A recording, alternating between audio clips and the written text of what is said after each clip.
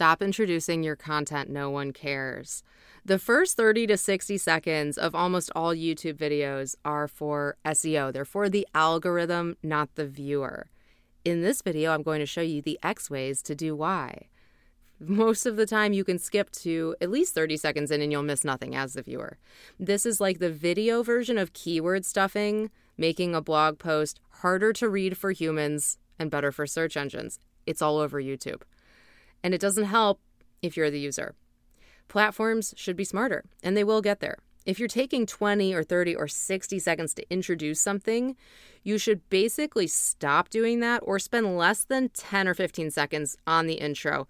Because if you look at the most successful platforms today, the ones that are putting content in front of people that is thumb stopping, TikTok is the one. TikToks are at least 6 seconds long or 15 seconds, but they can be strung together for 60 seconds, 1 minute. 1 minute TikToks. And I will tell you, TikTok is the most addictive thing that has ever been created on the internet. I resisted it for long enough, and I will admit to you now, that algorithm, those Chinese algorithm creators, oh man, we have something to worry about. It's the most addictive thing. The dopamine hit you get from those videos, the length of time, relates back to what I'm saying with these YouTube intros. We're droning on for minutes. I'm guilty of this too. I've done this on my YouTube videos because I was trying to please the algorithm. And it worked on a lot. I have videos that have 16,000 views about how to file an LLC. And it's because I structured them in a very specific way, especially early in the video. And there's so many tricks. There's so many little hacks for YouTube SEO. And I wonder if it will be less important as platforms like TikTok take hold, because you have an entire generation of people coming up with such a short attention span. You thought the attention span shrunk from the 30-minute sitcom with ads that we used to sit through. We actually watched commercials and waited for Jerry Seinfeld to come back on. Okay, then we had YouTube.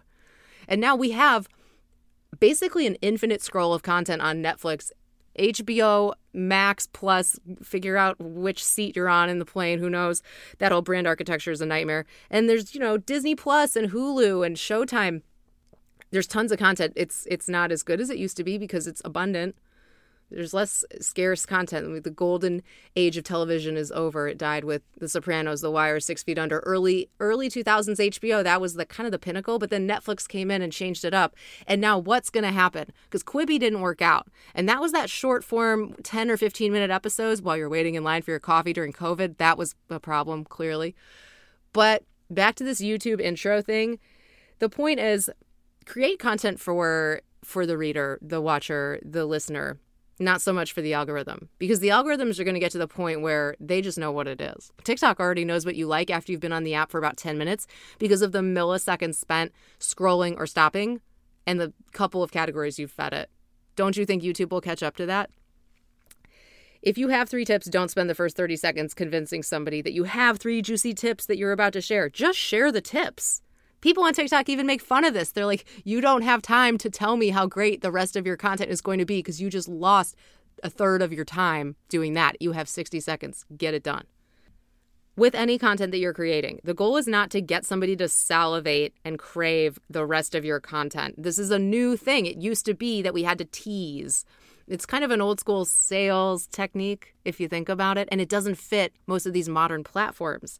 We have very little patience for slow talking or self-serving introductions, which are kind of like old school TV teasers telling you, tune into the news tonight at 6 o'clock.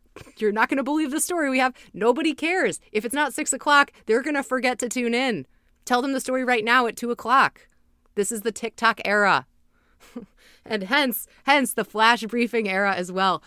Audio content that is bite-sized and topical in a feed. Okay, this is why I'm still talking about flash briefings. I don't care if Amazon has not been promoting it as readily as they used to.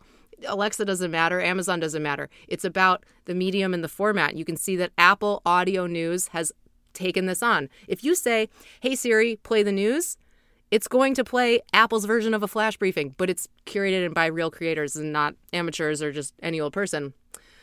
Anyway, get in and get out. That's the point. Bye.